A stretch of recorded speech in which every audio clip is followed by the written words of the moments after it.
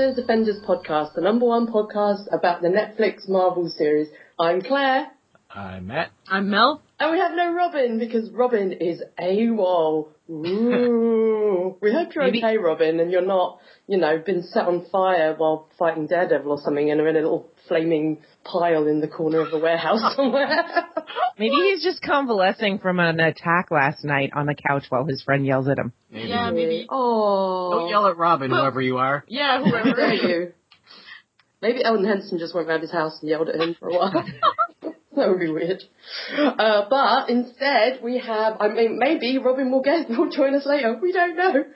Genuinely, he has vanished like a ninja into the night. We don't know where he is. Like a ninja into the flames. Yes. Like a Nobu into the flames. But we have a very special guest here instead, which is Nutty. Yay! Hello. Yay! Thank you for coming on. Thank you for having me. I'm so excited you're here because we have had a few scheduling issues, and I was one of them. I've been rescheduled to this one. A lot of our guests have moved their episodes around so we can have you on because you are such a special guest that we had to have you on. No pressure. Thank you so much. Yeah. Oh, jeez. I really do feel badly about the first scheduling mix-up, but the funny thing was I moved it around so that I could be there for my husband's test in Aikido, and then on Friday my sensei's like, oh, and maybe you can show me something on Sunday. I'm like, I'm not going to be able to be here on Sunday. And he's like, what? And I was like, oh, crap, he was going to test me. I love that you're just like my sensei, like you actually are Daredevil. I am. Like you're being trained by Stick. I love it. That's what I'm going to imagine anyway. Yeah, absolutely. And I've got the sticks downstairs to prove it. If you don't feel tempted to give him a little bracelet made of an ice cream wrapper because he'll smash it in your face. Yeah, it'll be horrible. Yeah, and then you'll have mental scars for the rest of your life. I know better than to be that sassy. Also, I didn't give you an alliterative name, so I'm going to say that you're the nefarious Nutty. Ooh.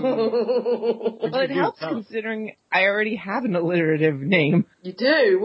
Well, your full alliterative name would be what? The nefarious? It's Nutty New Chest. Yay! That is a proper comic book name. It's awesome. Because Nutty's really the descriptor. Yeah, that's true. That's what we call you. Yes. And you can pimp your podcast later, which also has your name. Oh, absolutely. Time for some news. First of all, Matt has some very exciting news that he told us just before we recorded, but I think you should tell us again, Matt, so we can all cheer. Well, it's DC related. That doesn't matter. We talk about Suicide Squad every week. Yeah, that's true. I was just browsing, and apparently they just confirmed it's canonical that Harley Quinn and Poison Ivy are an item. They're not just friends. They're girlfriends. They're girlfriends. As I said earlier, yay for the gay. It makes me happy. And I love it because it's the writers that confirmed it, and they confirmed it as, no, this isn't a new thing. This is something that's always happened. Mm-hmm. And they even, yeah. And they even reference, the whole, no, it's all good. Red gave me a shot, and now we can play. Ooh, I think that's awesome. I love it. Yeah. And I specifically love the one tweet from DC Comics. Yes, they are girlfriends without the jealousy of monogamy. Oh, so good. It fills my little bisexual heart with joy. Oh, it totally does. It's just so wonderful. Yeah. Do you want some other wonderful news? Yes. Okay. Well, we have two major bits of Marvel casting this week. I don't know if you guys are aware of them. You probably are. But we have a Punisher for season 2 of Daredevil. Yay! In honour, I'm currently wearing my Punisher t-shirt, and the Punisher is going to be played by John Bernthal, better known as, well, the only thing I know him as, John Bernthal, is Shane out of The Walking Dead. Yay! He has weird ears, though. Yay! Does he? I've never noticed his ears. I think he'll be really good as the Punisher, though. I think if you can't get Frank Grillo, who I would love to have played him, but he's currently playing Crossbones in the Captain America films, then I think this guy is going to be really good. Yep. Is the Punisher supposed to be like a likable? Oh, he's a jerk. He's well, a jerk. Yeah, he's a jerk. Perfect. The Punisher, Stephen DeKnight actually described when they were like doing Daredevil. He described they wanted Daredevil to be one bad day away from becoming the Punisher. Mm-hmm. Yeah. So they actually are really interesting the way the two characters are counterpoints to each other in the comics, because Daredevil, if you took away Daredevil's moral code, he would basically be the Punisher. Well, how are they going to fight though? Because Daredevil would kick his ass hand to hand, and Daredevil stands no chance against guns really. If it's like a fully automatic gun that Punisher's prone to using, but I guess we'll see. Yeah, maybe they'll be on the same side. We don't know if they're going to fight each other. True. Yeah, the thing that's very exciting about this to me is they keep talking about, how far is Matt gonna go, and, Daredevil doesn't kill, and then you're gonna bring in the Punisher, who kills people. Yeah. Which is wonderful. All the time. Yeah, and it's wonderful because it'll be a nice conflict there. Yeah, definitely. He hates anybody who wears the mask though, so I can't see him teaming up with Daredevil. That's true. That's true. We'll have to see. I mean, from some of the things we've heard them sort of teased about season 2, some of which I'm not going to tell you guys, but I think it'll be interesting. I'm glad they're bringing in the Punisher. I kind of hope that they're bringing him in to see how popular he is in the show, and then maybe spin him off to his own show, although I don't know if the Punisher could hold his own TV show or not. I'm not sure, but I really want to see him. One of my favourite moments in any Marvel film ever is in the Punisher Warzone film. I don't know if you guys have seen that. No. Where there's a moment in which it's around, because the film was made around the time that like parkour was really big in movies, so you had it in Bond and superhero films, and there was just people running around doing parkour everywhere. And there's a bit where these criminals are running away from the Punisher doing parkour, and one of them like is jumping across this gap between two buildings, and the Punisher blows him up using a rocket launcher in midair, and it's amazing. And it's one of my favourite moments in any superhero film ever, just this guy blown up mid parkour, and everyone's just like, what? It's great. I love it. And that film is utterly bonkers, and it's great. I love it. And the other really exciting bit of casting is for the Doctor Strange movie. They've cast the character of Baron Mordo, who I don't know that much about. I believe he's like a villain because he's another pupil of the Ancient One, as well as Doctor Strange, and kind of gets jealous. That's all I know. I don't know that much about him. But he's going to be played by Chiwetel Ejiofor, who is an amazing actor and is best known from 12 Years a Slave.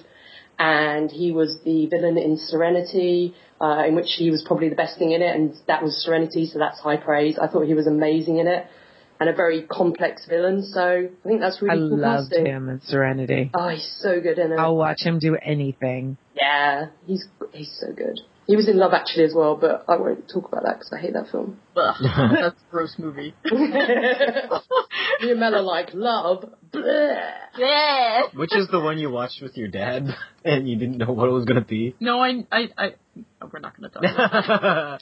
We're not going to talk about that. Anyways. No secrets. I mean, I've had that. I've had that too, where you get a movie and you watch it with your parents and it's like not appropriate when you're a kid. It was very not appropriate. It was, Eyes Wide Shut. Whoa! Oh, shoot. It was so effing awkward. We just like, at the end, it's one of those movies where you start watching it, and then if you turn it off, it's like you're admitting the fact that it's awkward to watch it together, and so you have to see it through to the end, and then you turn it off and you don't speak to each other for like about it ever again afterwards. I felt slightly awkward watching that with my sister, who I was roommates with, but then we turned it off just because it was bad. It's terrible. It's a horrible movie. I was like, I am not watching this. It would have been like, if we had turned it off, it would have been admitting that it's really awkward. Yeah. So we were just like, not speaking to each other. So awkward. Life is too short for bad movies. Talking about watching stuff with parents, because I'm house sitting at the moment for my parents, they went on holiday this morning. I actually sat last night and watched this episode we're reviewing this week with my parents. Oh. They hadn't seen any of the other episodes. My mum knows nothing about Daredevil. I was wearing a Captain America t-shirt, which she thought was a Daredevil t-shirt. I don't know why, because she was going, well, why isn't he wearing that on his chest? And I was like, what? And she goes, what you're wearing? And I was like, because that's Captain America, Mum. you non-nerd. But they both like, really come enjoyed on. it. And they actually said they're going to watch the rest of the show because they enjoyed it. Yeah. Oh. But my mum was very suspicious of Karen Page. She thought Karen Page was a villain, which is hilarious. Sneaky in this episode. She's very sneaky. So yeah, we should actually get to this episode because we've probably got a lot to talk about. So this week we are covering Nelson versus Murdock, written by Luke Calto and directed by Farron Blackburn. And the first shot we get is shirtless Charlie Cox, but he's not looking that sexy. Sorry, Vicky, I know you're listening. He's looking really terrible. Round. His what? His nipples are so round. I did look at his nipples, Val. They're very perfectly round, like very perfect. Like the roundest nipples I've ever seen. I was more looking at the horrific injuries all over him. Well, I looked at that, but then I was like, wow, his nipples are round. That's weird. I thought chicks dig scars. I mean, he had all sorts of, like, cuts and scrapes. Nipples, guys. I was just noticing them. They're not scars yet. They're festering wounds. That's true. They really That's are. true. Oh, yeah. Why did he have to remove I know it was for us, but, like, really, why did he have to take the bandage off? He's that sensitive. He should be able to feel what it is. And lifting the bandage off shouldn't help him figure out what it is more. Because he's like, people are watching. I better lift up my bandage so the audience... Stupid. He's probably like, what's this on my chest? Is this a big leech sucking out my blood? Oh, no, it's a wound. Nope. Oh. Yeah, he looks messed up and there's blood everywhere. Yeah. And we find out that Claire came and stitched him up while he was unconscious, and Foggy's angry at him. Were you guys sad that we didn't see Claire in this episode? Yeah, I was like, is she done for the series? I'm not going to answer that. I don't think she is. She's in the picture for the next episode. I was a little sad. When I saw the title for this, back because I've watched them all, by the way. Mm-hmm. And when I saw the title coming up, I was like, oh, this is going to be so good. It's going to be so good. And then, this happened and I was like all excited about Foggy and Nelson. But then I was like, wait, where's Claire? I mean, I know that's not the point, but where's Claire? I love me some Rosario Dawson. Well, I can say, when they got Rosario Dawson for the show, they only had her for 5 episodes. So they knew that she could only appear for 5 episodes. And they really had problems trying to work out which episode she would be in. So they didn't want to waste her. Yeah, exactly. So they were very efficient with how they used her. So in this episode, obviously, she would have just been there for like a minute going, oh, Matt, sewing him up, and then going, bye.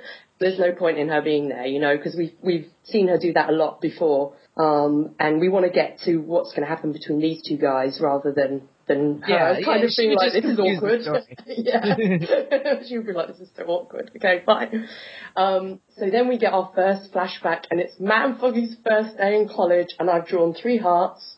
Because it's so cute, and what did you guys think of this scene? Foggy looks like Meatloaf and Metallica had a baby. Oh my gosh, you're right, he does. But that's okay, because I love Meatloaf. Do you like his soul patch, Mel? But why is he listening to Drops of Jupiter? It's I don't know. He's got terrible taste in music. Like, because he's a douchey college guy. He looks like a metalhead who's listening to terrible music. It's just the soul patch is him trying to be like all sensitive, Yeah. Oh, terrible. It's terrible. It makes me hate him even more.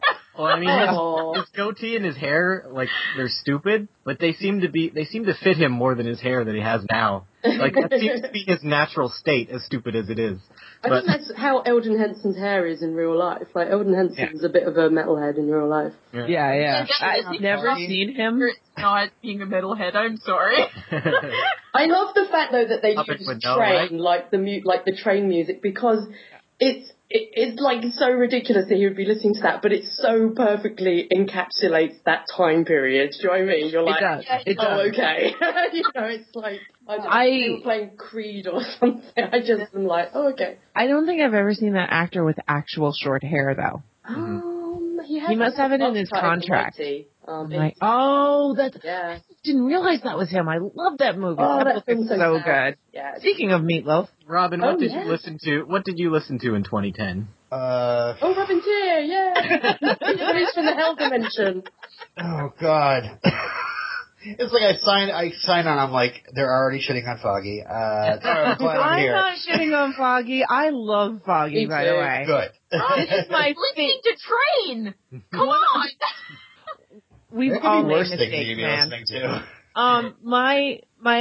One of my favorite things about this series is this is the first adaptation that has gotten Foggy right in my eyes. He is playing Foggy so well because he's such an empathic character. He cares about things. Like, yeah, he's a goofball, but he's not a clown. Like, he has real substance. I always said he was a clown in the movie, so... Oh, gosh, with what's-his-face playing him. Favreau, yeah. Where Happy Hogan and Foggy Nelson are interchangeable. Yeah. That character. And I love this interpretation of the character. It's perfect. It is how I have seen Foggy. I mean, I don't know anything about Foggy, so yeah, this could be a perfect portrayal, and I would have no idea. It's funny that he's such a divisive character. I mean, we should talk about this because this really is Foggy's episode, I think. Yes. And he's his portrayal is so divisive, which I find interesting, and that's not just among people that aren't familiar with the character. It's like people who aren't familiar with the character, people who are fans. And I can see how the character... I mean, we've got feedback from Michael this week, and I'm sure he'll be having a rant. So, but I find it really interesting because I think he plays it so perfectly, and I think the scenes with him and Matt, like in this scene where they like almost immediately become friends, is because like Matt says in this scene, or everyone else kind of treats me like I'm made of glass. Whereas Foggy's just like kind of like, oh, you're blind. Oh, cool, whatever. Oh, chicks, yay, whatever. Just really doesn't treat him like that. Treats him like anyone else. And is kind of like the anti-Matt, because Matt is so somber a lot of the time. Really the only thing that brings his more mischievous side out and his, sort of funnier side out is Foggy. And I think that's why they're friends, Yeah, I really liked Foggy this episode. Yeah, he's so good. No. All at the end, No, he feels forced to me. I don't like it. I don't like the dialogue between the two of them. It just felt forced. I didn't like it. What about the fact that he's studying Punjabi because it's the future language of the future, Mel? No. What about avocados? That is like the best thing. Oh, that was lame. I didn't like it. Mel! Oh my God. I can't help if I don't like something. Well, I just don't. Well, that's the flashback. Yeah. What about the present day Foggy, like the serious? No, I don't. I didn't like them. I didn't like that. I didn't like it. No, it just. I was like, it's like watching the X-Files and not liking Mulder. I don't get it. Because Mulder is the worst character ever. Okay. I'm going to be ranting about that for 2 hours later today. I won't rant about it now. But Robin, no, it would be worse. It'd be like watching the X-Files and not liking Scully, because Scully is where it's at. Yeah. The star of the show. When we were talking about, because we mentioned Foggy's soul patch and like 90s, did you guys notice that Matt's wearing one of those necklaces that's like one of those black cord necklaces? I was like, oh, that's so like 90s and 2000s. And then I was like, I wonder what's on his necklace. This is because I've seen this show way too many times.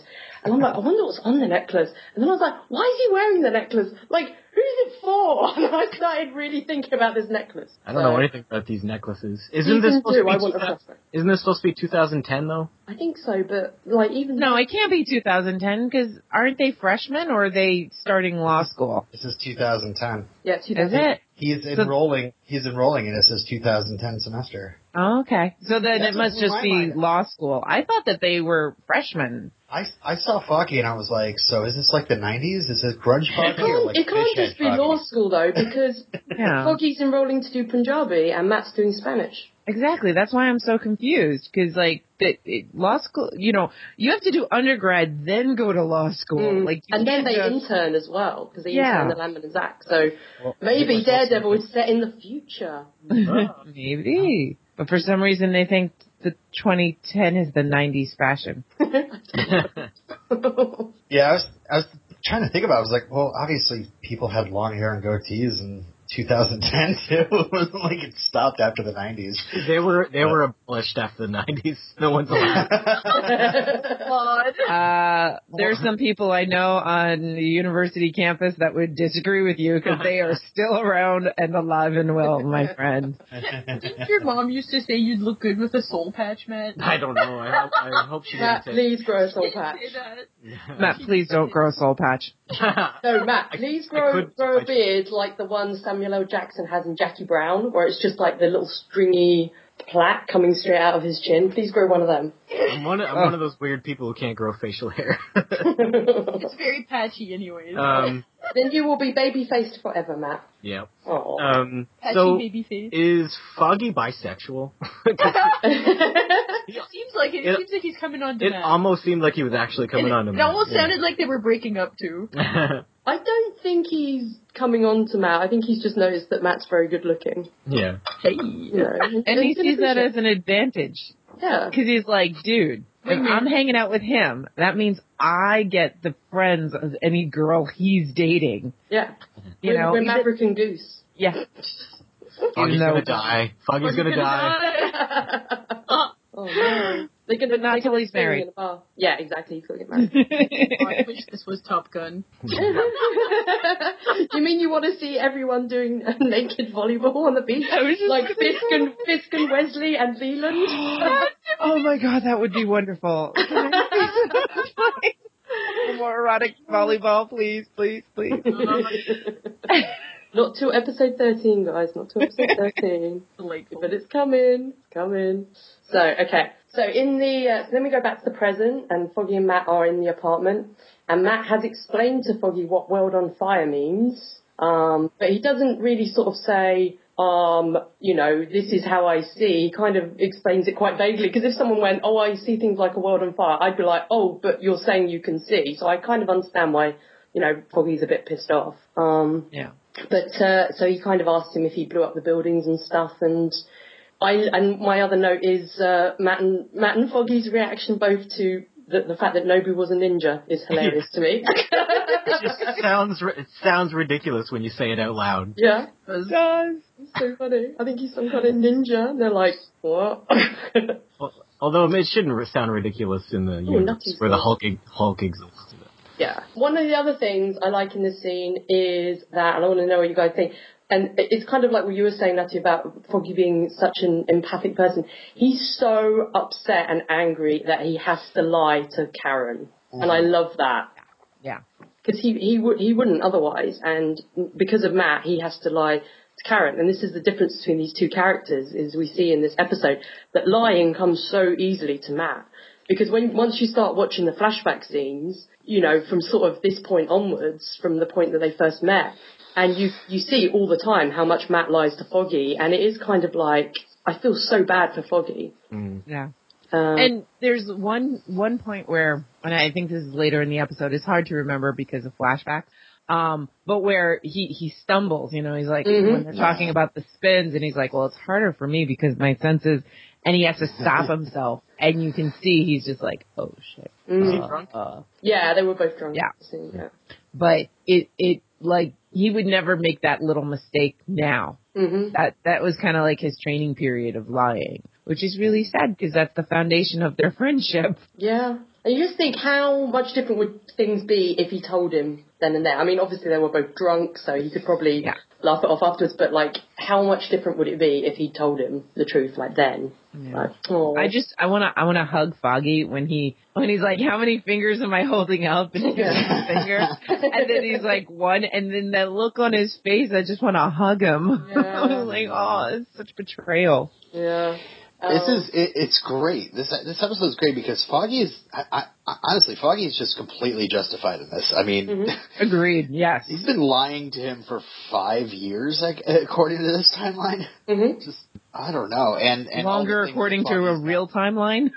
Yeah, and in the comics, even longer, like 40 years. 50 years. Of comics. I obviously, I love Matt Murdock. He's one of my favourite characters, but I love how complicated he is. But in this case, I'm totally on Foggy's side. Yeah. And getting back to, like, I think what Mel said, where it seemed like they were breaking up. I mean, there is such a thing as having a relationship with somebody that is purely platonic, but having it so intense that it is like a romantic relationship. And that, I mean, I have had, you know, as there is someone from my past that I've known since I knew since I was 5 years old, and I refer to it as the divorce when we broke up, basically. Yeah. And it was always platonic, but, you know, you can have that kind of really intimate relationship and have it not be romantic or sexual at all. And I think that's how we're supposed to see Foggy and Matt, is their connection is that tight. I mean, Foggy doesn't feel like he has any place in his own family. Matt has no family. These guys are each other's family, and they've tied their fates together so much. I mean, they're business partners, they're best friends, they're everything. And as far as Foggy knows, he's like, I share everything with this guy. And I thought he was just holding back, you know, like his love life, but no, he's been lying to me. And Matt previously said as well to Stick that he has two friends, which is Matt and Foggy and Kara. So it's not, they don't have any other friends going on. Like, well, plus he's discovering that he's Daredevil. He's the guy in the mask, which he hates. Yeah, he hates him. Yeah, exactly. But what you were saying about a really intense relationship that's not romantic, I can see that, and it's proven by the fact that skipping ahead, the whole thing ends with two grown men crying in a room together. Which is something I don't think I've ever seen on TV or in movies. I don't know. It's awesome. Like, just so it's wonderful. That they're just crying openly with each other. Yeah, and it doesn't seem out of place. It seems perfect for the situation. And I love when he's like Matt starts, you know, going back to kind of where we were talking about. Matt starts tearing up when Foggy starts. You know, it seems like Foggy doesn't believe that he might not have been the one that killed those two guys or blew up buildings. Like Matt is like tearing up because it's like, yeah, of course he wouldn't believe me because I've been lying to him so much. But then again, it's like, this is the guy that's supposed to know me the best, and he believes that I would be like that I would be a murderer. Yeah. Well, he says, do you even have to ask me that? And Foggy's kind of like, well, yeah, because I don't know anything about you. You know, so the next scene, we get like the first scene away from this storyline, and we get Fisk and Madame Gao meeting on, I think this is the Elevated Acre in New York, which is like a garden on top of a skyscraper. Great location. So cool. We've seen it before. Have we? Is that in your Easter eggs or no? No. Okay, I think I know where we're seeing it. Yes, we've seen it in the Kirsten Dunst and Tobey Maguire Spider-Man movie. It's where he drops her off after rescuing her during the first attack. Oh, you're right, from the Green Goblin. Oh, well spotted, Nutty. You get an Easter egg prize. Yay! Is it chocolate? Sure. It's been in some other things, but that's definitely a connection within Marvel. We're going to need a fan edit. Yeah. What did you guys think of... Oh, sorry, Matt, go on. So what would be... This is the Madame Gao scene, right? Mm-hmm. Yeah, what would be the worst that could happen if he picked her up and tossed her off the roof? Well she could fly. She might fly off. Like yeah. Maybe she's a witch. Yeah. Maybe she's got a broom hiding in there. She's got a witch. Maybe it's actually a broom. He still needs her now, though. Yeah. Did you guys notice there's a big line in this scene which is like, ooh, which is Madame Gao's talking about Nobu, and she says, he is a man of pride. She doesn't say he was a man of pride. She says he is a man of pride. He's going to be a zombie. What? He's a vampire. Yeah, comes back as a zombie ninja, the greatest thing ever. Did not notice that. Well, I've seen this episode like 10 times. So. And I like how symmetrical this scene is. Yeah, I know. Sorry, go ahead. Yeah. No, I was just going to say, Fisk says that he respects Gal, but he didn't respect any of the others. Yeah. I love how symmetrical the scene is set up. I love the fountain spray kind of dividing them. I'm not sure what that's meant to symbolize, like the element of water being between them. Or if that's just the director set that shot up like, oh, that looks cool. I think it's probably, it just looks cool, unless they are both going to be attacked by Hydro Man, and he's going to attack. Or Hydra. Or Hydra Man. Hydra Man, yes. Or he has many heads. Merman. He has many heads. Merman's going to attack us. I would love to hear from somebody who actually speaks Mandarin to find out, like, how was Vincent D'Onofrio's delivery of those lines? Yeah. They seemed good to me, but I don't speak Mandarin. Last episode, they didn't seem so good. Yeah, it seems very more nice. like, yeah, he's a little bit better, yeah. Well, if people listen to the interview I did with Christos Gage and Ruth Fletcher Gage, they mentioned that one of the lines they wrote for Nobu, they say what the translation was of one of the lines they wrote for Nobu in episode 9, which was something like, it smells like a... Oh, I can't remember. You have to listen to the interview if you want to find out. Okay. So hopefully they'll reveal some of the other translations of the stuff that's said that we don't get subtitles for. I love Fisk trying to justify the fact that, yeah, he totally straight up murdered Nobu. Was hoping to murder both of them, but whatever. He's just like, I didn't say he had to go after the mask. I was like, any warrior, you know? Yeah. And she calls him on it. She's like, yeah, but you knew what kind of a guy he was. Yeah. And I thought that was, like, she commands such respect. I don't know, like, yeah, she's this feeble little old lady, but I mean, she's scary. Mm-hmm. And she's just like, yeah, but you knew what he was going to do. You knew. Mm. She's so Love awesome. it. Yeah. And she says to Fisk as well that there's conflict in him, and a man cannot be both a savior and an oppressor, and he must choose. Maybe he'll become a good guy, guys. Do you think we'll get an episode where Madame Gao throws her cane away and reveals that she's like a martial arts master? Yes. And she'll just fight Fisk to the death? Please. She is Elektra. She rips her skin off. She's like, would you like to see her appear in like a very, not covering very much, a very revealing red silk outfit, Mel? Yes. Awesome. Well, wait till episode 12 and you'll be happy. I think she can be a badass grandma if she wants to be. She's a total badass grandma. She's awesome. Yeah. I'm waiting for her to put on some sunglasses and turn into Madam Web. That would be cool. Oh, Madam Web.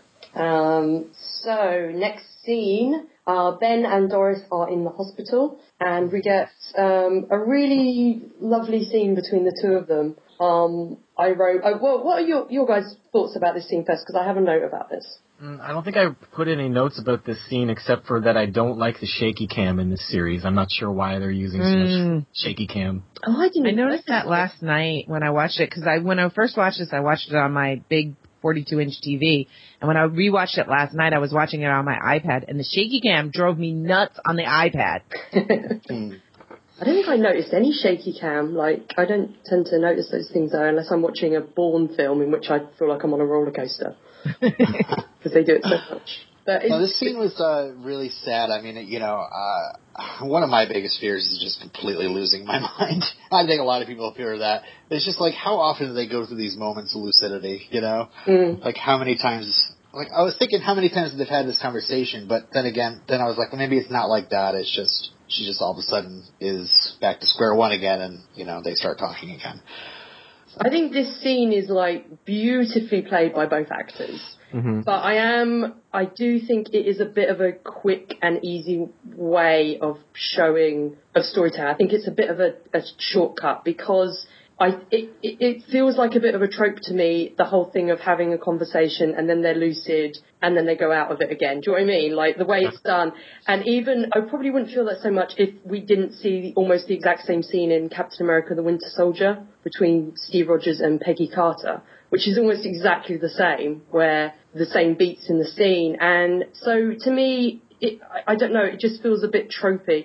But saying that, I'm glad they did it quick, because even though I love these two actors, I really just want to, at this point, after the Fisk scene with Madame Gao, even though I love them as well, I just want to get back to Matt and Foggy, because that, to me, is where this episode is. I did have a thought about the writing process of television at this point, about when they have, like, I wonder if it's very hard to come up with, like, a little... just a little in-joke that a couple shares between them, with the hello gorgeous, hello handsome thing. But, like how hard that would be to come up with for something for a couple of people. I'd love to ask, like, Luke Cowto about that, if that came from anything, like any relationship he's had, or, anything like that. You gotta add something like that to make them seem like they've known each other for years and genuine. Not to sound, like, cheesy or anything, it just totally reminded me of The Notebook, Because she gets this, like, look in her eye like she has no idea who he is again. And it's so sad, and you see his heart breaking, and then luckily it doesn't take all day for her, but she goes back to the hello gorgeous, and it's like, oh, that's so devastating, but it tells the story so quickly. You don't have to do, a 2-hour movie to explain that she keeps forgetting who she is and has no short-term memory. I think there's this part in the conversation where she asks if the doctor said anything or whatever, and he's like, yeah, he's looking good or whatever, and you can tell in her eyes that she's like, oh yeah, that's he's lying to me, but I'll just let it go. And these two actors are so good. Like it's kind of, I almost wish there was an extra episode in the series, not just because I want an extra episode, because I really would have loved for this episode to have played more as like almost like a bottle episode, like a 2-parter where it's just Matt and Foggy and the flashbacks. Yes. You know what I mean? Because I really would have loved to have seen that play out in almost real time, like an hour conversation, apart from the flashbacks. You know what I mean? Because I think it's such a big thing. But that might just be me being the big fan of their relationship. But then it would have meant that these little scenes could have breathed a bit more in a different episode as well. But it's the same thing that with the Kingpin episode, or the Wilson Fisk episode, episode 8, I wish that there'd been a bit more time in the flashbacks of that as well, so you could have got to know that a bit more. So I think what I'm saying is I'm just greedy and I want more Marvel, please. And how true is this to the comics? I don't know anything about Ben's backstory, so does this have anything to do with the comics, with the wife and all? Not really, because in the comics there's a story in which they adopt a boy called Tim, who becomes Tim Urich, who in a storyline which I don't like very much, later takes on the mantle of Daredevil from Daredevil. So is he like Daredevil 2099? He's like Daredevil, and he has like his own version of stick as well that he trains with, which is Matt Murdock and Natasha Romanoff's daughter, who's called Mapone, which is the worst ever. But I am the worst Daredevil fan, because I was like, oh no, his son turns into a complete psychopath, and then I was like, oh no, wait, that's Batman with Commissioner Gordon. Yes. I'm trying to figure out who his own version of stick would be. What else could you use as like a tiny beating implement? Like, no, I mean the character stick, not a stick. No, I know, but I mean, like, what would his name be? Like a rebar? I don't know. Maybe. Beating people with little metal bars? Yeah, little I don't know, little triangle bars. It'd be James Rebar. Oh. Yeah. So, next scene, Foggy looks at Matt's costumes, and they talk a bit about stick, and Foggy's quite rightly a bit incredulous. And they talk about Matt being able to hear heartbeats and all that kind of stuff. That would be a horrible revelation to know. Yeah. He's known every time you've ever lied to him, he's known. Yeah, he just went along with it. It's like, that's not good. That's probably one of the biggest blows that Foggy takes. It's like, every single conversation we've had, any sort of thing you've tried to, like, be nice about, or, like, Matt's like, do I look fat in this outfit? And Foggy's like, no. It's like, well, if you said it like that, you could tell anything. Yeah. And it shows another credit to Foggy's character, because he's like, wait, you've done that. That's how you knew Karen wasn't lying. Yes. You listened to her heartbeat without her permission? Yeah. Like, I love that he's thinking about consent right there. Yeah. And that, to me, is amazing. He's like, no, you can't do that. You can't just invade people's privacy like that. What is wrong with you? And that's another reason.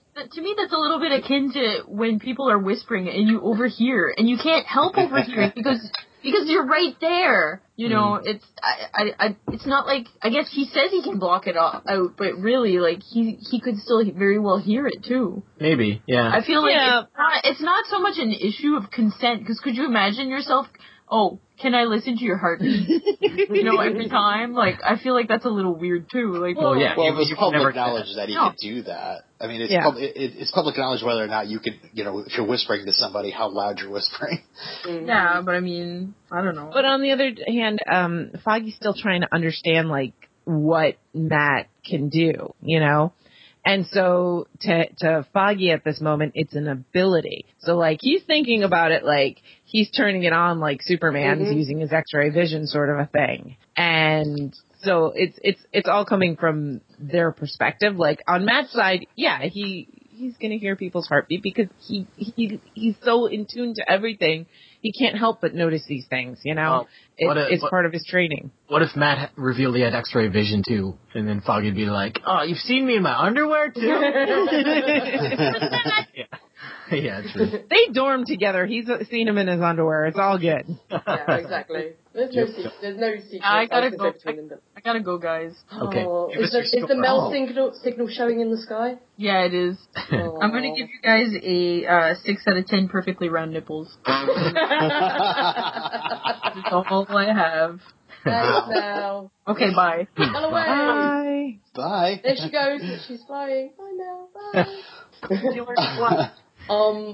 So one of the issues I have with this episode, I was going to go into a bit when I do my score, but I might as well do it now, is one of the things because later on we get the story of how he kind of became not became Daredevil, but became the Mask. You know, the story about the little girl crying and everything. And one of the things, like I mentioned when we did episodes 1 and 2, is I really feel like it has an emotional heart in the first 2 episodes of the relationship between Matt and Jack, like his dad, as though it is this huge relationship, which obviously is in the comics. And like even the fact here that when, you know, the fact that Matt keeps his costume under all this stuff to do with Jack. And obviously in the comics, the reason he became like the Mask or Daredevil is because he was avenging Jack's death. And I still prefer that as like the first thing he does to kind of put him on this path. But the problem is you can't then have him train with Stick because you need him to be a young boy training with Stick. If you have him as a young boy training with Stick, that means that he would have been training with Stick while Jack's alive, and I don't like that either. Do you know what I mean? Right. So I understand why they did it in the show, but when we get to that scene later, I'm kind of skipping ahead a bit, when it's about the little girl, I understand it, but the whole thing of that he just did snap one day, I'd prefer that it was that he went to find his father's killers. I kind of like that it's not a vengeance thing for him. Yeah, I think it's more me being like, oh, I wish it was like the comics. I don't think it's, you know, I think it's that. But no, I can totally see that. But like for me, I think so many of the superheroes are fueled on vengeance for their parents or something like that, some big wrong. And I think it's kind of neat to have someone just go, you know what, I just snapped because I couldn't see people getting hurt anymore. And that to me is more, it's definitely more in tune with somebody who has this code, like, I don't kill people. And it's definitely more sustainable, I think.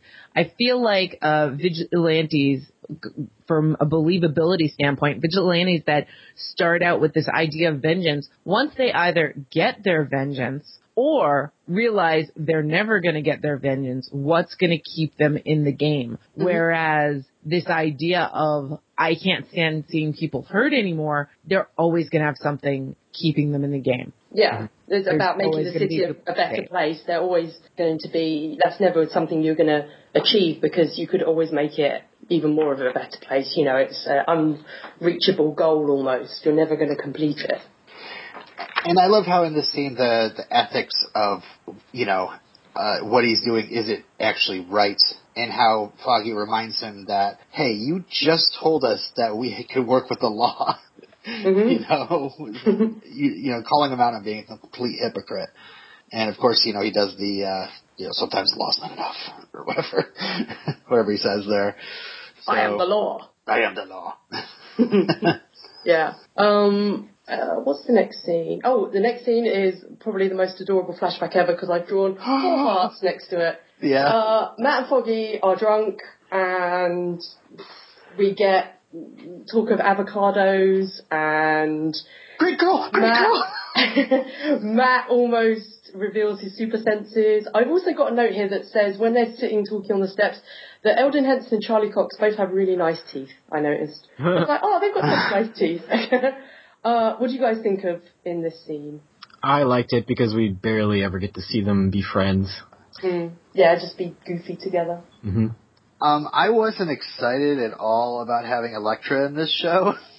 Oh. But they started talking about a Greek girl, and I'm thinking in season 2, or maybe the next episode, I have no idea, we're gonna get another college flashback, and we're gonna when we start setting up the Elektra storyline, because I'm sure it's gonna happen now. That's totally Elektra. I love that little comment there. I was just like, I'm watching it with my husband, and he's like, what about that Greek girl? And I go, oh! And my husband goes, what?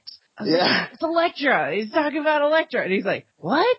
You just said Greek girl. I'm like, yeah, but it's totally Elektra. And he's just like, it didn't work out, ... And you're like, there's more coming. It didn't work out. I can't be with someone named Electric Nachos. There's also another interesting thing in this scene about his relationships, which is, I think where he says something like it didn't work out, and he's saying about someone he can end up with. I think Foggy says to him, what are you looking for? And he says, I guess someone I really like listening to. I'd like to remind you in a previous episode when Karen is speaking Spanish, he lets her speak Spanish because he really likes listening to her. Squeak! There you go. Yeah, I've seen this episode too many times. And I have to say the most adorable bit of this scene for me, which I love, is when... Well, a lot of it, I'd really like to talk to the actors about it because a lot of this scene almost felt improvised, like they'd done it a few times and then they kind of added stuff. Particularly the moment where Matt tries to trip up Foggy using the cane. That really felt like an improvised thing, like Charlie Cox just did it and Eldon's like, because they're both laughing about it. But the moment where he's trying to get Foggy to say how hot the girl was in Punjabi and Foggy can't, and Matt jumps up and down laughing with glee, I think is my favourite bit in the entire episode. It is so cute. I'm just like, oh, I just have little hearts coming out my eyes at these two in this scene. I'm like, oh, I love them so much. I love the running gag of Spanish in this. Yes. And that Foggy can't speak it, and Matt can, and it just, because it's been going through the whole series, you know? Mm-hmm. Love it. And I love the little hints like that because it shows that there is a depth of a relationship here, that there is a history. Mm-hmm. That is more than 5 years, people. There is a history between these characters. And I love the little things like that about this series. And I think that's what makes it feel real to me. Mm-hmm. Yeah, and I should say as well, with the whole thing, we get the introduction in this scene of the best damn avocados, which is adorable. That has become a massive thing on the fandom. Like, I don't know if you guys know. My husband and I call avocados lawyers now. And lawyers avocados. Like some lawyers in your guacamole? Well, yes, I would. Yeah. I'm gonna make some deep fried lawyers now. There are so many like t-shirts on Redbubble of best damn avocados. There's so many like fan drawings of Foggy and Matt as little avocados. It's so cute. Like they're everywhere. I posted one in like the Facebook group a while ago as a tease for you guys, but I was like, you won't know what this means until this episode. So yeah, it's huge. So it's quite cute. What's the next scene? Oh, next scene is Ben in the office is looking at a leaflet about the hospice, and I feel so bad for him. Oh, by the way, I love that the last scene as well ends with like them laughing, like it kind of carries over into the next scene because it's all about, it's such a it's so opposed to like how they are at this moment in the present day. So Ben is chatting with Ellison, who is the chief. And Ellison offers him a better job, which is as an editor and has better benefits. But so Ben kind of thinks about it because obviously he needs more money because he wants to take some time off to look after Doris. And Ellison is very busy chasing Terminators. And sorry. I'll be all. I'm sorry, can we just say, and I'm sure Matt will agree with me, this whole nonsense with his wife would not happen in Canada because he wouldn't have to worry about insurance. Mm-hmm. This is so stupid. I hate this. Or in the UK. Yeah. It just, like, come on. And I say this as an American, okay? But and we as have an American freedom. who lived without health insurance for so long and having moved to Canada and loving the socialized medicine. People. Yeah, totally jealous of that. This is ridiculous. Well, my husband and I, we went to Balticon 2 weeks ago, and our roommate is from New Brunswick, right? So Canadian room, whatever. And we're back in the room at one point, and my husband goes, "Do you notice the amount of like big lumps on people's heads and all of these things?" He's like, "There are so many medical conditions that people are just living with down here because of the screwed up medical system. Yeah. Whereas in Canada, you get a lump on your head, you get it removed." Mm-hmm. And not to like, I'm not shaming anyone that's got a lump on their head, but I mean that there are medical conditions that people just live with for no reason. And how many times are we watching TV shows and it's like, oh, well, I can't because I can't afford the doctors, so I can't get my kid the treatment they need. And it just makes me angry. And I don't mean to turn this into something political, but I'm watching this and I'm like, there is no reason why he should have to sit there and go, I can't afford to keep my wife alive. Like, this is just, it infuriates me. Nutty, why do you hate freedom? Why do you hate freedom? Freedom isn't free. But yeah, I agree with you. It's something that we see a lot as non-Americans. We see these storylines and they're just totally not relatable at all. Same for me, obviously, as well. With we've got the NHS and they do some stuff that I don't agree with, but I would not swap them for the world. And they're very understaffed currently now. So the next scene, so Karen arrives at the office and is surprised because there's a box on the desk and a surprised Ben Urich because he's like, because she left the office unlocked. I was like, Karen, what are you doing? Where is she from? Is she from like some tiny little town where you don't have to lock your doors? I don't know. Because no one in New York leaves their doors unlocked. But also they're lawyers, so even thinking they might not have any valuables, but they've got files on clients. They've got private information. Like, what are you doing? It's so bizarre. Because, like, when I lived in New York, most of the doors automatically locked. Mm-hmm. So, like, you got to work at not locking your door. Yeah, I don't know what she's doing. But he basically leaves her all of his evidence on the Fisk story because it's not the most important thing to him. It is important, but it's not the most important thing because Doris is. And then we see that Karen is obviously up to something because she invites him to go and see a nursing home. Is this somebody says truth, justice, and all of that? I wrote that down.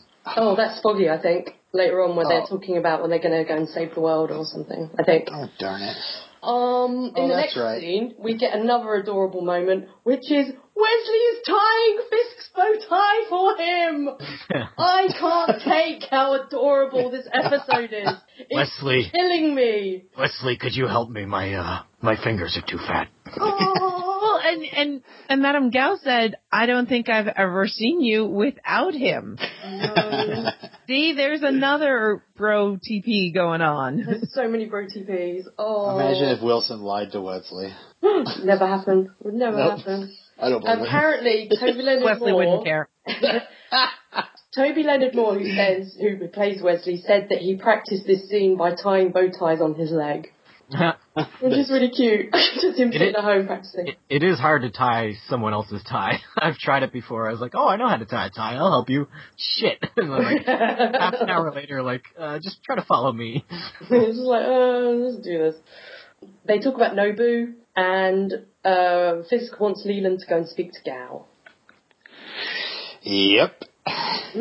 Good old Owsley. Maybe Gao will throw him off the roof and he will fly away, because we know that he can fly. Yeah. I'm starting to wonder if, at the end, if that's all a result of whatever Leland told Gao. If he teamed up with Gao and they're trying to kill Wilson. Should we... I wrote a bunch of stuff about it. We can talk about it then. Okay. Yeah, go ahead. I was so confused. I was confused too. So then we go back to Matt and Foggy, and Brett has phoned up to say that the junkie that killed Elena either killed himself or was killed, and Matt seems to think that Fisk had him killed. And then he says that he's never gone that far, he's never killed anyone. And we get another flashback to Landman and Zach. And it's very Erin Brockovich, the case they're doing, because it's all like, this company made this guy sick, and, and now they decide they're going to sue him for damages because he released private information to his doctor. I mean, it's pretty despicable. Yeah. Horrible. Yeah. And then we see... That line actually came earlier. I forgot to mention truth, justice, and all of that. That's actually... I wanted to say that Frank Langella as Perry White says that in Superman Returns. Oh. But, yeah. I even forgot he was in that. I just think Frank Langella and I think Skeletor. When Skeletor was Perry White. When Skeletor was running the Daily Planet, he said that. Yeah, he's great, Skeletor. I love that film. It's terrible, but I love it. So then we see their office, which is like the worst office ever in a stockroom. But I did make a note that I said that I think Wash from Firefly would be very envious of Foggy's collection of little plastic dinosaurs on his desk. Yep. Because he has plastic dinosaurs. And Matt is reading Thurgood Marshall again, which we saw him reading in episode 2. Yes. And they do the fist bump of bromance. And it's adorable. What do you guys think? Do you think Foggy made the right... Foggy's very easily convinced that they should leave, this company, Landman and Zach. Do you think it's adorable that he's like, I'll go wherever you go, because I love you? Oh. Yeah. Yes. I think the best part of the decision is that he decided to steal as many bagels as he could. Absolutely.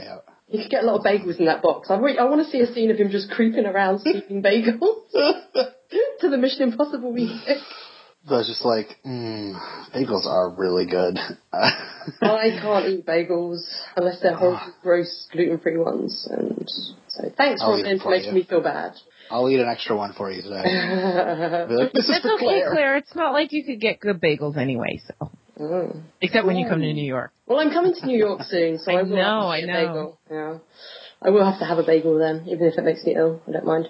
Then we go back to Foggy and Matt are in the apartment. It's a very short scene where he tells him, say what you need to say. And I kind of wish that came before after the next scene, so we went straight into their argument. Because it seems a bit weird that he's like, say what you need to say, and then it goes to Ben and Karen driving. It just seems a bit of a weird editing choice. Yeah. They go to St. Benazet, and Karen wants to have a look around. So what did you guys think she was up to at this point? Because obviously it's a bit weird the way she's acting. My mum, last night watching this episode, no idea who any of these characters are, were like, she's up to something. What's she up to? Why is she throwing for him here? Who's that old woman? And I was like, Mum, just watch, and you'll find out. I was very intrigued about what she was doing, and I was like, where is this leading? But then about halfway through her conversation with the old lady, I figured it out. Yeah. I kept on just kind of focusing on how gorgeous she is. She's really gorgeous. You're like that old man who's like, you're very pretty. That was me.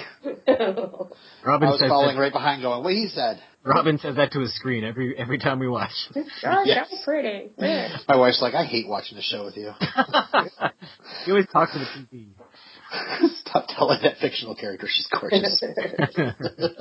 So now we go back to Foggy and Matt, and Foggy is properly angry now and wants to know, how do you go from having powers to becoming a vigilante? And this is where we get the new sort of origin of him fighting for people. And the story he tells about this little girl is really horrible. Yeah. But Matt beats the crap out of this guy. Mm-hmm. Yeah, no, his headband slipped down around his nose. Yeah. Like, dude, that's keeping your hair back. What, his headband? You mean over his eyes? What are you on about? I just thought it was weird that he decided to have this thin band around his eyes. Like, is that supposed to protect his identity? I don't know. Maybe. They could say, well, he had really pretty eyes. I guess he's just hiding the fact that he's blind because it's a descriptor for him. Mm-hmm. Yeah. They could go, well, his eyes didn't focus on anything, and then they'll be like, oh, we're looking for a blind guy who's really buff. Hey, you, Matt Murdock. Yeah, instead of that, it's like, I don't think he can see anything. I don't know if he's blind or anything, but he definitely had something around his eyes. That reminds me of, there's this meme, it's tweets from superheroes. And I think it's between Jessica Jones and Matt Murdock. And it's like, she says something about him being Daredevil. And he's like, what? I'm not Daredevil. What makes you think I'm Daredevil? And she's like, you're the only ripped blind guy in Hell's Kitchen. And he's like, I'm the only ripped blind guy, period. And he's like, oh, I see your point. There's another one that's funny. It's between Matt and Foggy, where Foggy goes, I really don't see what you like about Elektra. And then he writes back, oh crap, I'm sorry. And he's just like, to Matt. It makes time. It's so funny. There's also one between him and Spider-Man, and Matt's like, he's like, what do you mean they're talking about, he's like, can you tell me who Kingpin is? And he's like, he's Kingpin. He's the guy in the white suit. And he's like, no, but like, who is he? And he's like, he's Kingpin. And he's like, I need to find him. And he's like, well, look for the guy in the white suit. And he's like, you do realize I'm blind, right? Wait, you're blind? Like, how do you do that? And there's this running gag that Spider-Man doesn't get that he's blind. And I think that's referencing to the fact that Spider-Man just never gets that Hawkeye's deaf. Yeah, he doesn't. Yeah. He's so So, does Matt taste the blood of this guy he just beat up? I think he's feeling his own lip because he cut his lip. Yeah, maybe he's smelling the blood on his fingers. I think he's just like, oh crap, there's a lot of blood now, whether it's his or the guy's, and it's kind of, he remembers what he promised his dad. Like, oh shit, now I have to get tested. It tastes like old pennies. Blood smells gross. Whenever I see like a vampire story and they're like, ooh, sucking the blood, I just think, it'll be like having a mouthful of old, gross, dirty money. Ugh, it's horrible. Like, ugh. Yeah, but when you're a vampire, vampires are the worst, is what I'm saying. I much prefer werewolves. I do a podcast for a zombie show, and there's a couple times where it's just like, yeah, the taste of brains is completely awful, but it's all I want. I guess. You just want it, you want it. That's true. It's like me and cherry pie. I just want it. So we then see, obviously his first costume, is pretty similar to what we see him wearing in the show, apart from the little band across his eyes.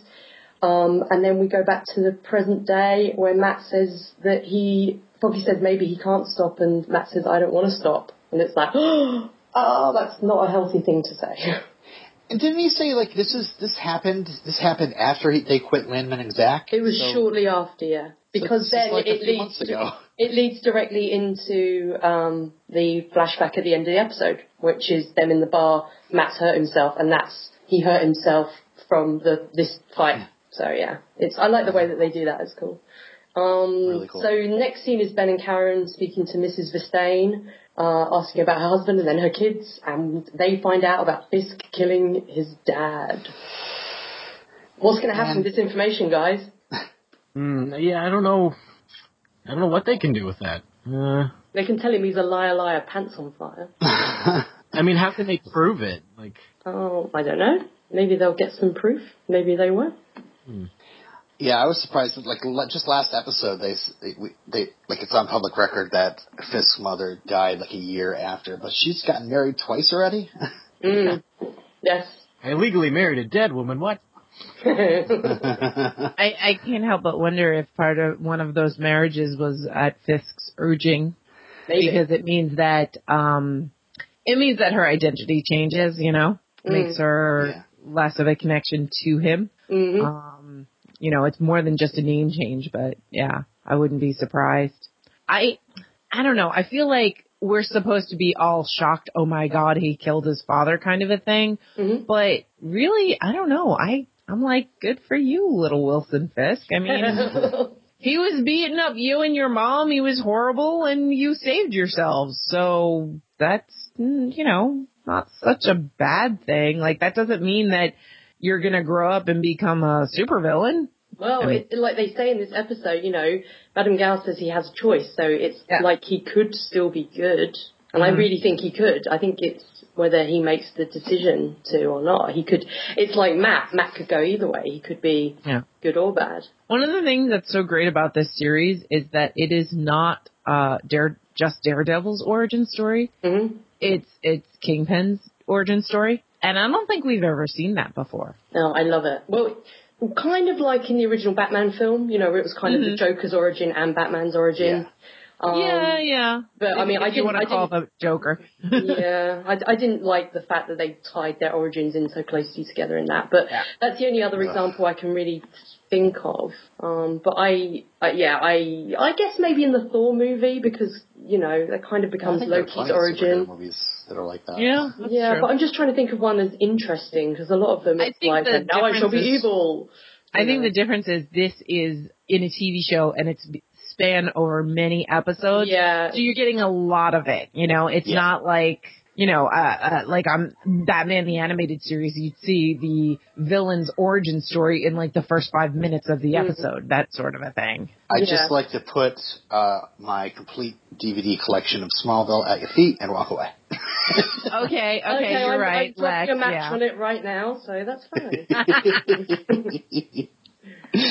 I've got some lighter fluid. Hey, don't get my DVDs wet. But Vincent D'Onofrio does still win out against what's his name? Rosenberg? Somebody? Rosenbaum. Oh, I'd love to see those two in a scene together. I would love to see them in a scene together, but I still think that Vincent D'Onofrio beats him. But Rosenbaum still a million times better than Jesse Eisenberg. That's all I gotta say. We'll see. I don't know. I mean, I'm biased, but I haven't even seen the second Man of Steel movie yet. The second Man of Steel movie? What? Yeah, well, it's a sequel to Man of Steel. It's Batman. That's rubbish. Rubbish. There's no way. It's not a second Batman. It's not a second Superman film. It's called Batman v Superman: Dawn of Justice. They've even put Batman's name first. It's no way a sequel to Superman. It's not. Yeah, it is. It's a sequel in the same universe, but it's not a Superman sequel. There's no way. How can it not be if it's the same actor and it's like? But that's like saying that The Avengers is a sequel to Thor. Yeah. Do you know what I mean? It's not. It's a film that comes out in the same universe, but the focus isn't on that character. It's the team-up movie for that universe. Yeah. They're trying to say it is a sequel, but it's a team-up movie. It's got Wonder Woman in it. It's got Aquaman in it. It's got everyone in it. Again, we're talking about a movie we haven't seen. I know. And it means that I don't have to watch Man of Steel to watch it. That's good, because it's terrible. Hey, listen. Anyway, let's get back to Daredevil. Kevin Costner waves to you and flies away. Anyway. So I want to retire at St. Benazet. I want to retire there. Me too. Like Mrs. Fistain's got a huge television. I was like, that's bigger than my TV. I want one. But the security's kind of lax. Yeah, people just wander in and out. It's beautiful though. It reminds me of what's that movie? It's with Maggie Smith and they're all like opera singers in a retirement home in the UK. The Three Tenors? I don't know. I was thinking of the one where Quartet. Yes, Giorgio. Okay. Cool. Yeah. And when I watch that movie, I'm like, oh my gosh, they all live in such a beautiful manner. This is just gorgeous. We all live like that in the UK. Like, I'm in a big manor house right now. Thank you very much. I have servants. My butler just brought me a glass of Pimm's. I'll have them know. So, talking of butlers, in the next scene, we're at a big event, and Fisk is speaking publicly. Wesley is listening as though he's listening to the words of Jesus himself. I was like, he loves him so much. Yes. Like, they're so in love. I love it. This is so inspiring, what he's saying. I will follow you wherever. I love you. And then he's blinking, it says love you on his eyes. Yes, oh, that's so cute. Oh, I love you. So in this scene, Wesley is the puppy dog. Gotcha. Mm-hmm. Absolutely. And Fisk is the penguin. Yes. Because I'm getting such a Batman Returns vibe here. Because obviously Danny DeVito, way bigger cartoon character in that movie because of the tone of the movie, but this is definitely, like, this guy is so, like, gruff and, like, it's, like, not the most pleasant to hear talker, but he's saying things like, I want to do good for this city or whatever. But yet you look at him and it's like, yeah, this is a guy that's probably killed a few people. Yeah. They just dressed him up. I think I mentioned that in New York. What? Not odd in New York. You know, you go to these kind of community rallies things and the people who are speaking about doing good things for the city, you look at them and you're like, Yeah, he's buried a few bodies. What were you going to say, Matt? I've mentioned how this whole thing with him fundraising and all that reminds me of Batman Returns as well, and the Penguin. It just makes me want to see Wilson Fisk bite somebody on the nose, and eat a raw fish, and then just randomly scream, "Burn, baby, burn!" He would do it. He would. He would totally do that. Well, if he was mad enough. Why would you say that in public? I'm running for office. Burn, baby, burn. Anyway. Oh, crap. I forgot to mention how, like, you had that parallel with, in the Matt flashback, beating that guy to death, basically, and his fists are all bloody, and it just looked exactly like what Wilson was doing to him in the previous episode. Yes. Yeah. Yes. I thought that as well. It's really... I love how... sorry, I'm getting a phone call. Superhero music coming in. She just won a battle. Whoa. Now they just won a Final Fantasy battle. When did Nutty beat?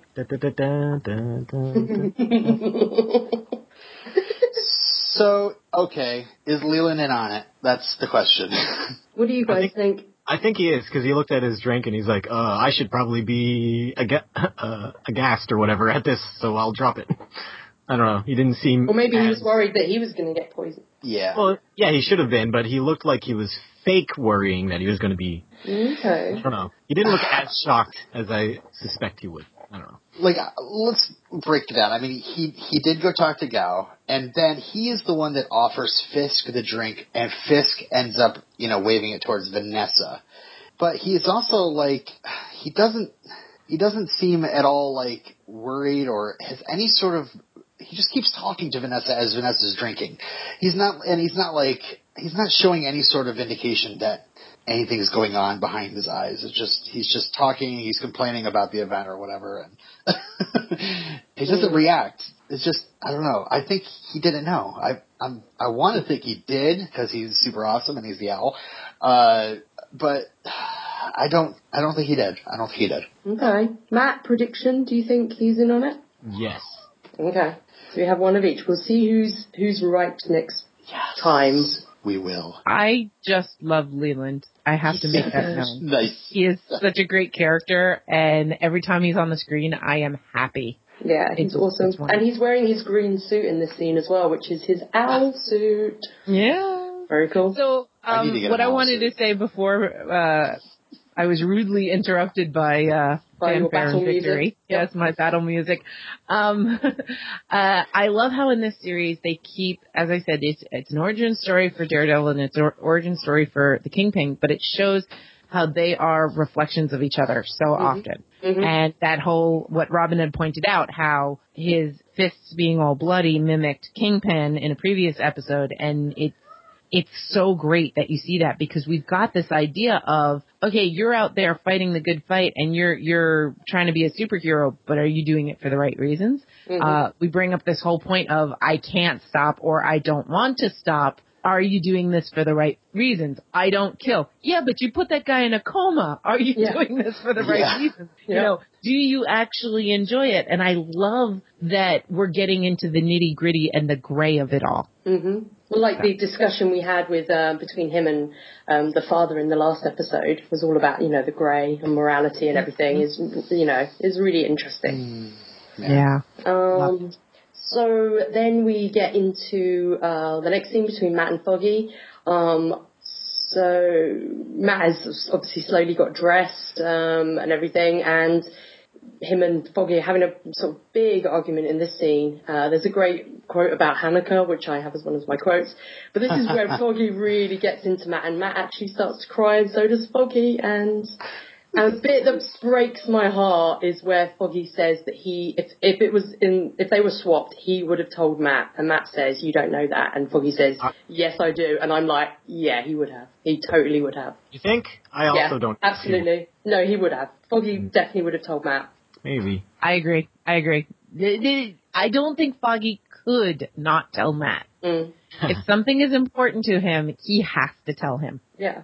And this is why I love this portrayal of Foggy, because I really believe that. Jon Favreau, no way would he tell him anything. Yeah, he could keep secrets, but this Foggy, he would totally tell Matt. And I love it, and it breaks my heart. And then Foggy leaves, and my heart breaks again. And they don't meet each other again for the rest of the series, guys. Oh. Spoilers. Why'd you spoil us? I think Robin's gone. He couldn't take. No, I'm here. I'm just on mute. I'm sorry. That's all right. I thought you were upset that, we're not going to get Matt and Foggy interacting ever again. Yeah, it's just shocking. or you're not telling the truth. I can't tell. I can't hear your heartbeat. Well, I don't have a heart. Put that Don Johnson song at the end of this episode, by the way. No.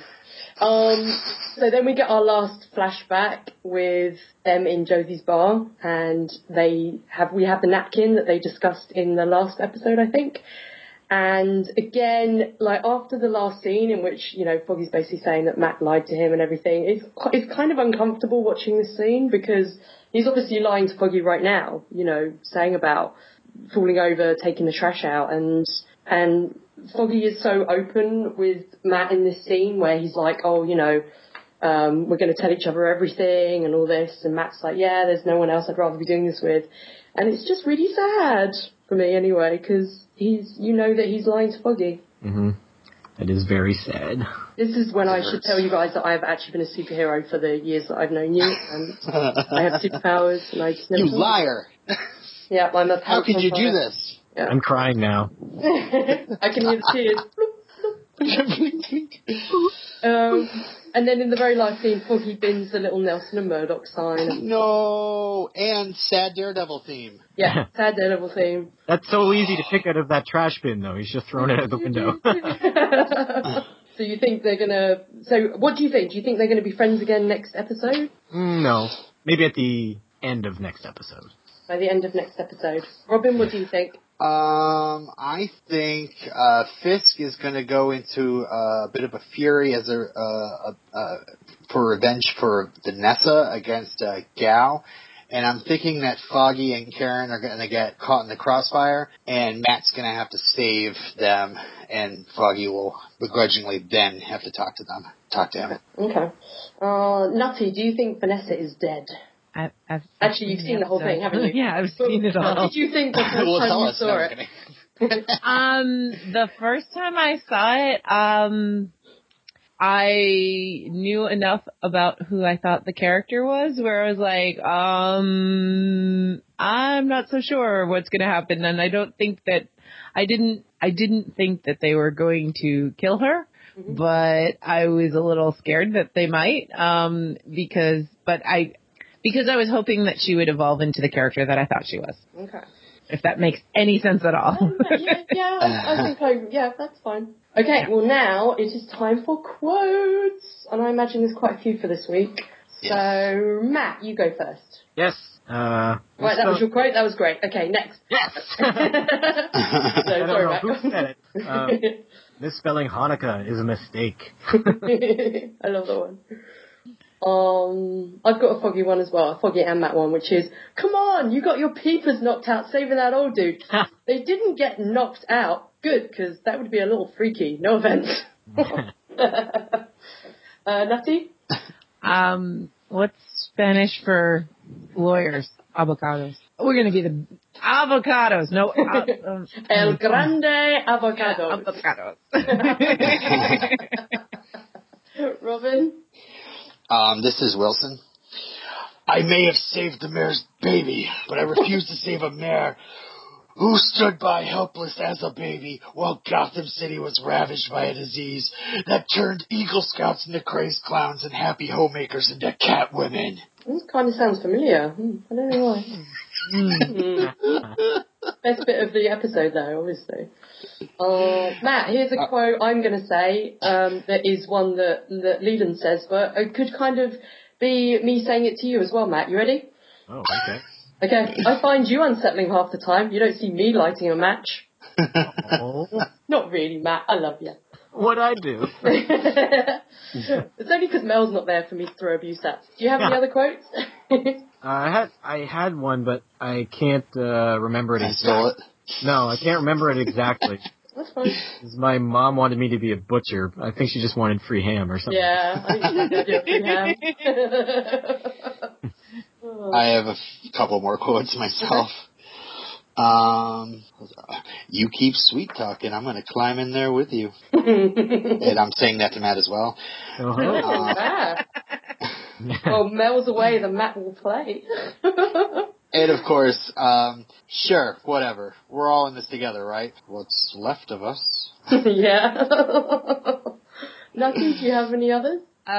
Me and you, pal, we're gonna have big fancy offices one day with steel and glass and chairs, and you don't even know how to sit in. Murdock and Nelson, attorneys at law. Nelson and Murdock. Sounds better. You think? Yeah, trust me. I can't see worth shit, but my hearing's spectacular. Me and you, pal, we're gonna do this.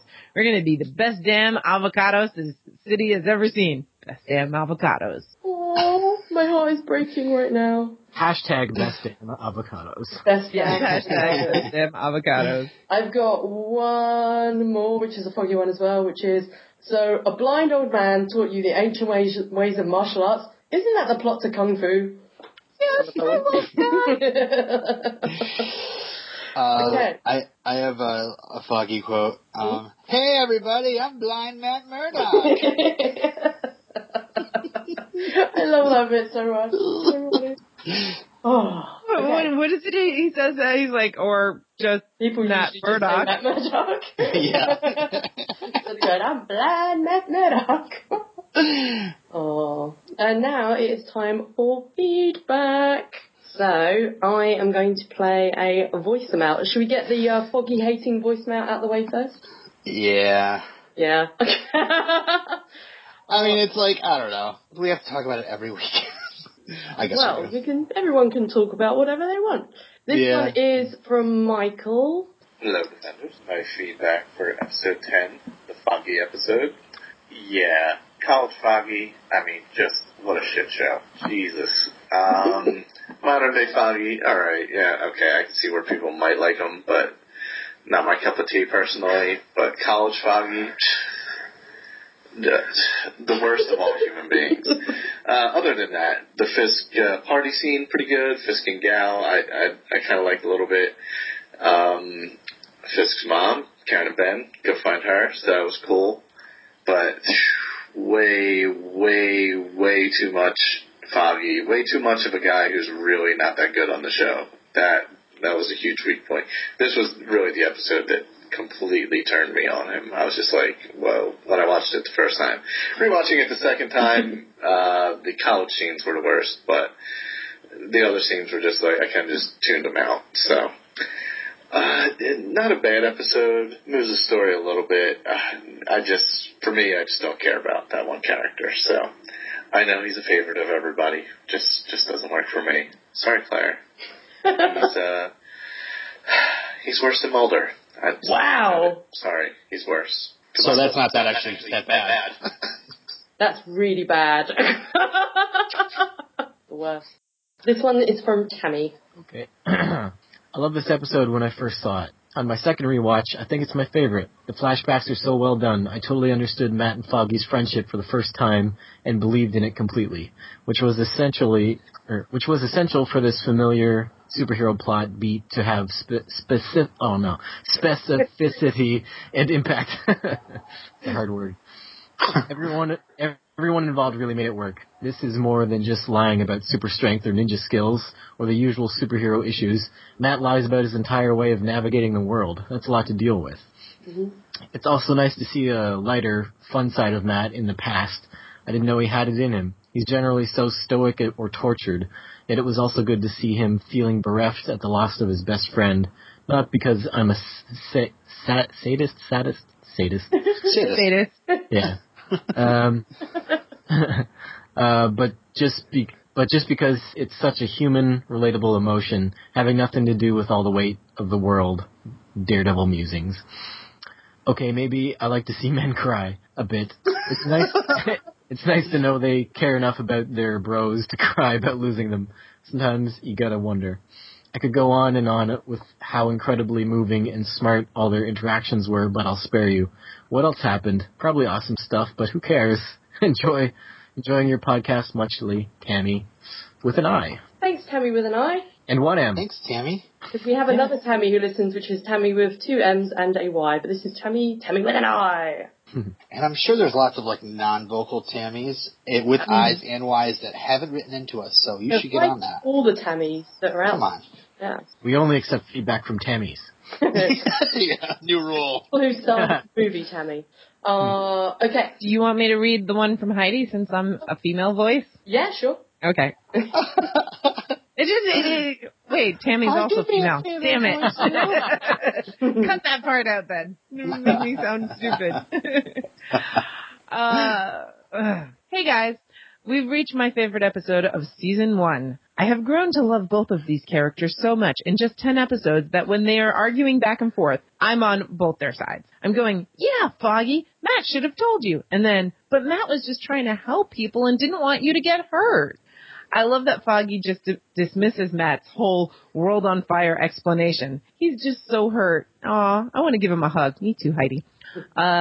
I am such a sucker for the best friend finding out the hero's secret identity. One of my favorite parts of Smallville is Chloe finding out about Clark's powers. And I hear Robin getting all excited about that.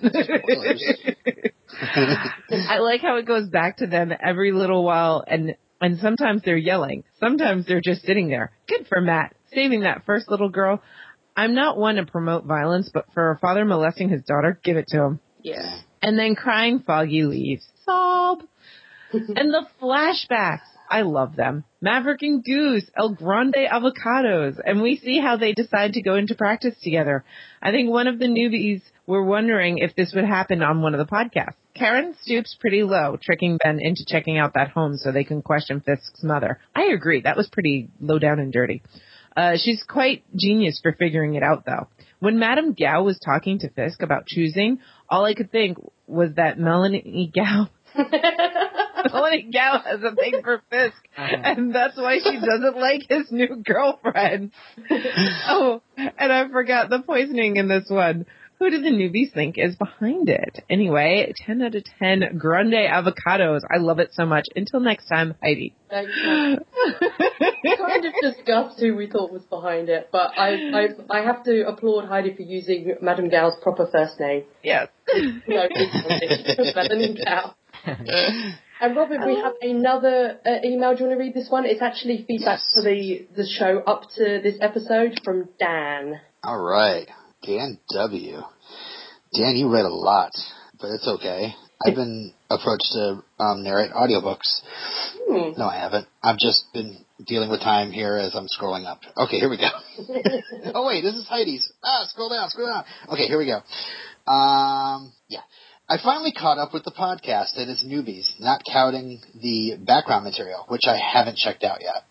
My favorite episode of the podcast so far was the interview with Josh Levy about TV audio descriptions for the visually impaired.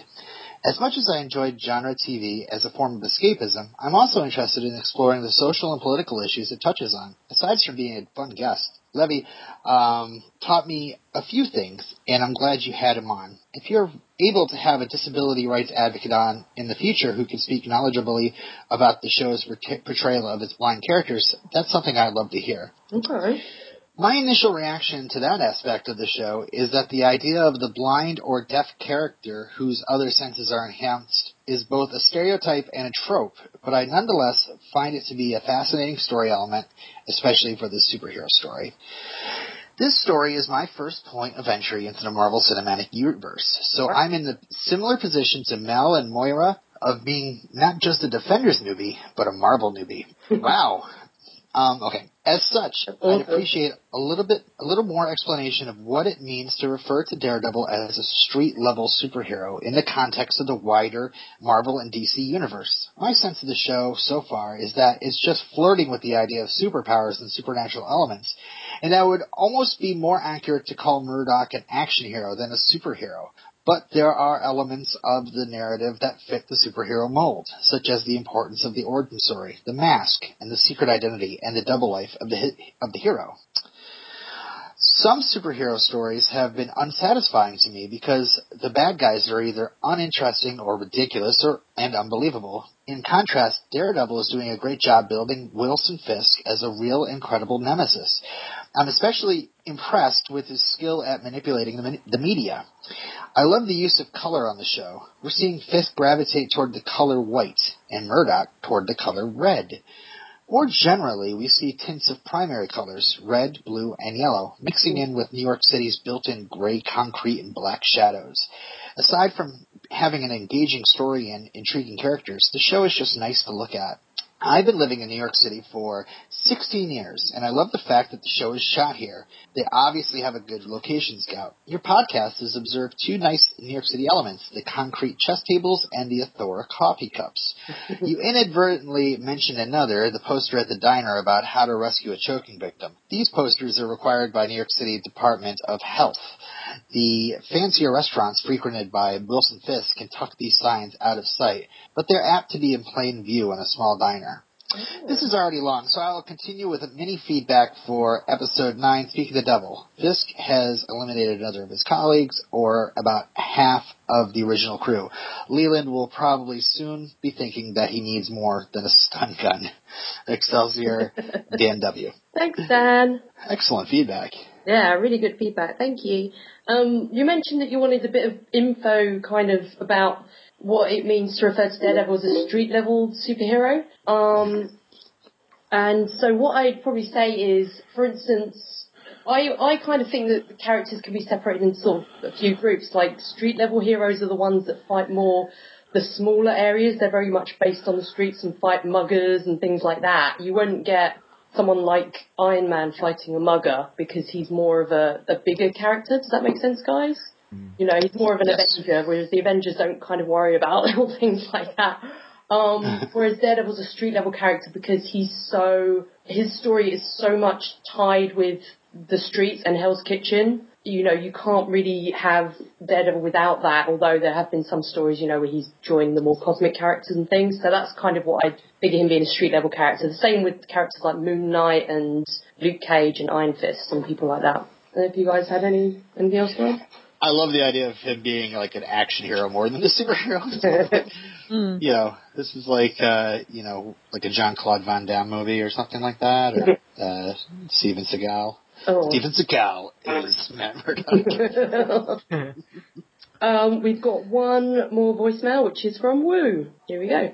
Episodes of the season. I really enjoyed everyone's performances, but I think the biggest kudos go to Aldrich Henson and Charlie Cox, respectively. I loved how these two performers played off each other. I have a theater background, like I mentioned in the previous episode, and I like this implied reality that two people can stay in one space and really get so caught up in the drama and the frustration and the anger and the hostility they have for the person in the room with them that they don't really want to do anything else. And I think that's very real. And I love the idea, and I don't know if this was thought of initially in terms of the writing of the script, but I love that since Matt was injured because of his fight with Nobu and with Fisk in the last episode, that he can't walk away from the conversation even if he wanted to.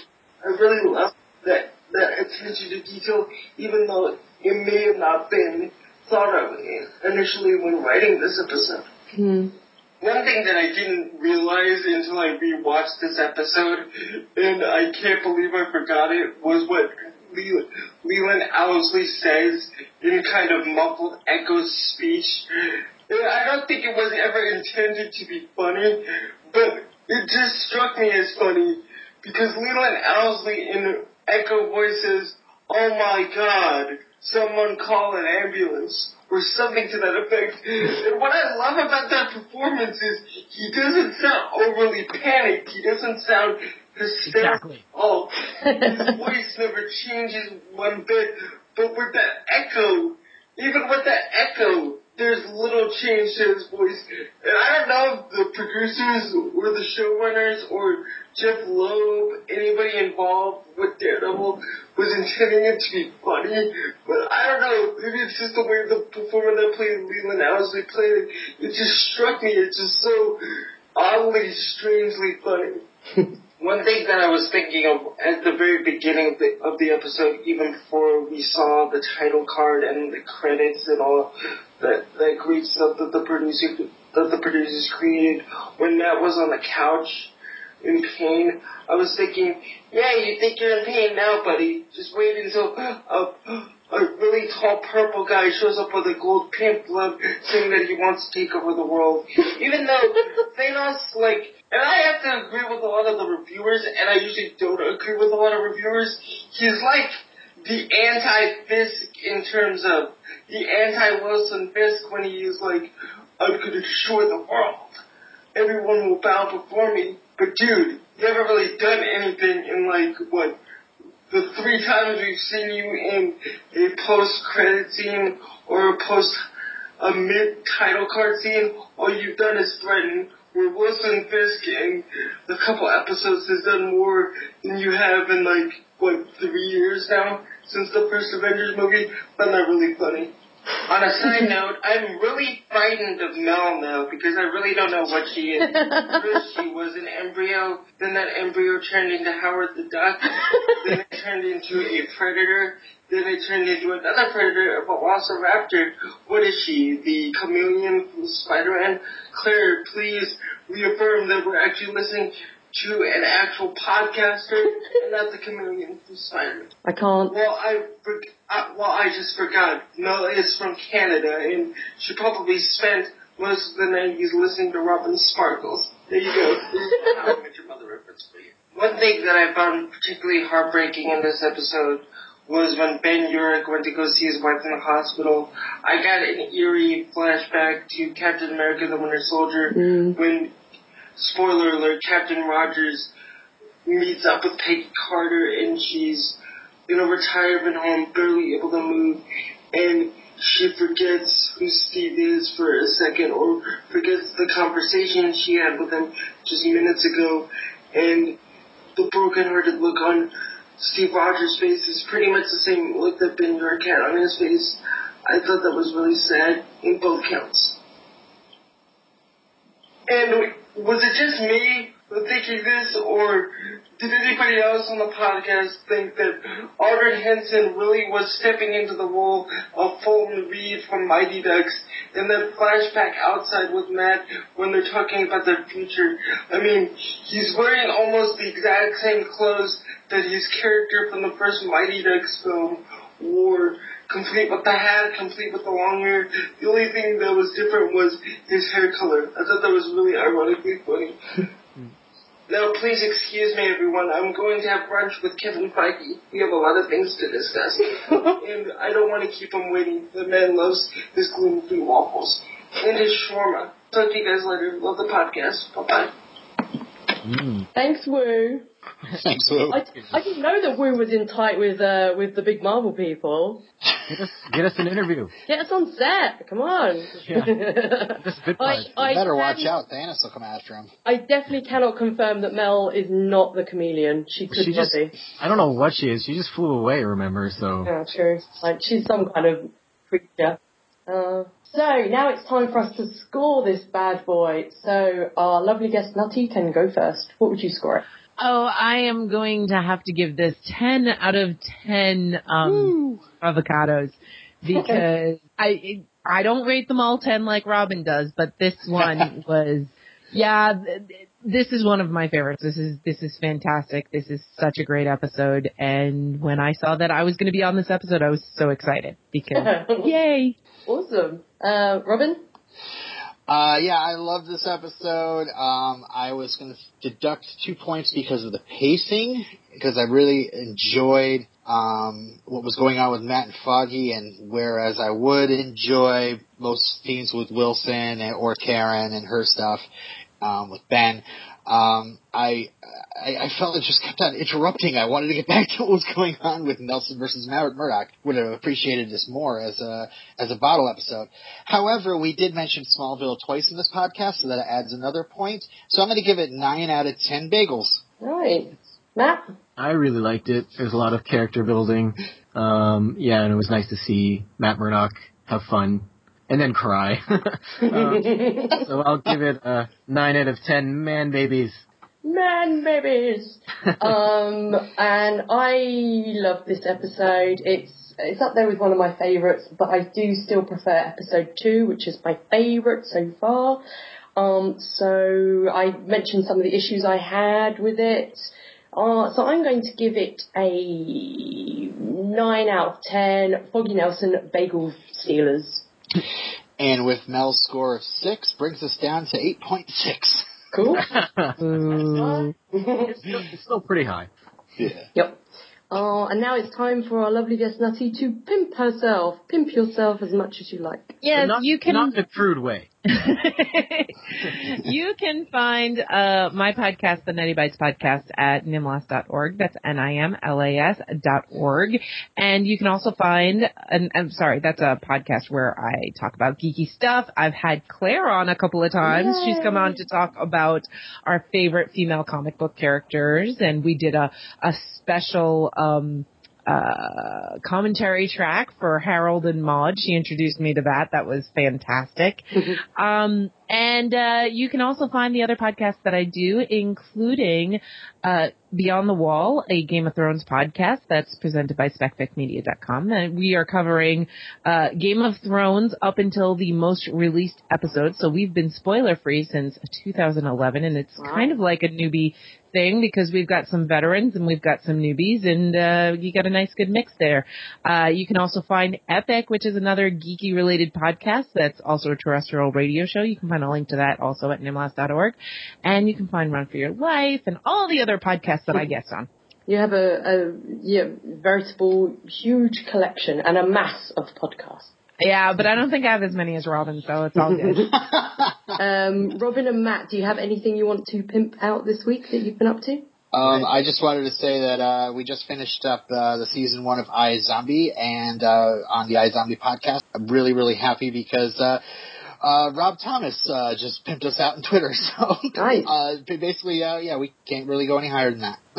Sweet. He says That's he actually awesome. He listened to an episode, right? Yes, and started responding to things that I was pointing out as holes on Twitter. So, now I'm going to be on my best behavior from now on. Mm-hmm. No, point out more holes. Obviously, that's what he responded to. Yeah. No, those guys are awesome. So they don't mind criticism at all. Matt, do you have anything to pimp? Yeah, I think Robin should burn all the bridges, just like Matt A. on Hooplecast in his recurring segment.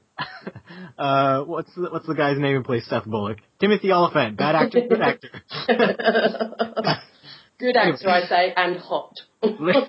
Listen to Hooplecast, a podcast about Deadwood, and What We Make, a Terminator podcast, and Twin Peaks podcast. Yeah. Awesome. And you can contact our podcast on Twitter, or aka you can contact me on Twitter at DefendersCast or at DefendersPod. What is it? At DefendersPod. That's it. I should know this. You right. You can send us feedback via email at defenderspod@gmail.com, and you can find us on Facebook by searching for the Defenders Podcast. And next week, we've made some predictions already, so we're not going to make any more because we've been predicting stuff all throughout. But we will be covering episode 11, which I believe off the top of my head is called Path of the Righteous. Yes. So we will be back next week. Nutty, take us out with an Excelsior, please. Excelsior! Woo! Bye! Bye. Thank you for listening. You can comment and send feedback to us by emailing defenderspod@gmail.com. You can find us on Facebook at facebook.com/defenderspodcast or on Twitter at defenderspod. Defenders Podcast is created under a Creative Commons Attribution, Non-Commercial, No Derivatives 3.0 Unported International License. That means you can share it, you can send it to your friends, you just can't make any money off of it. You can't change it, and you have to link back to us and our site. Excelsior!